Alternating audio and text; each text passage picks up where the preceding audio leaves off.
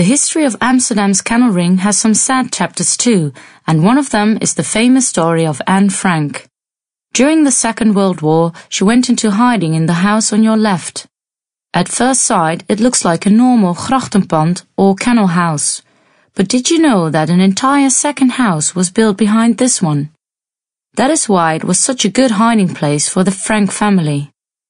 This annexed house also had offices on the ground floor, which meant that the people hiding there could not use one side of the house during office hours. The people who worked in the offices thought that the house only contained storage space in the rooms above, so no footsteps must be heard, whatever the cost. In fact, the people in the offices had no idea that there was an entire house next door to them because they never went to the garden and could not see the other side of the building. Nonetheless, the people hiding in the house were discovered on the 4th of August 1944 and arrested. To this day, nobody knows who betrayed them.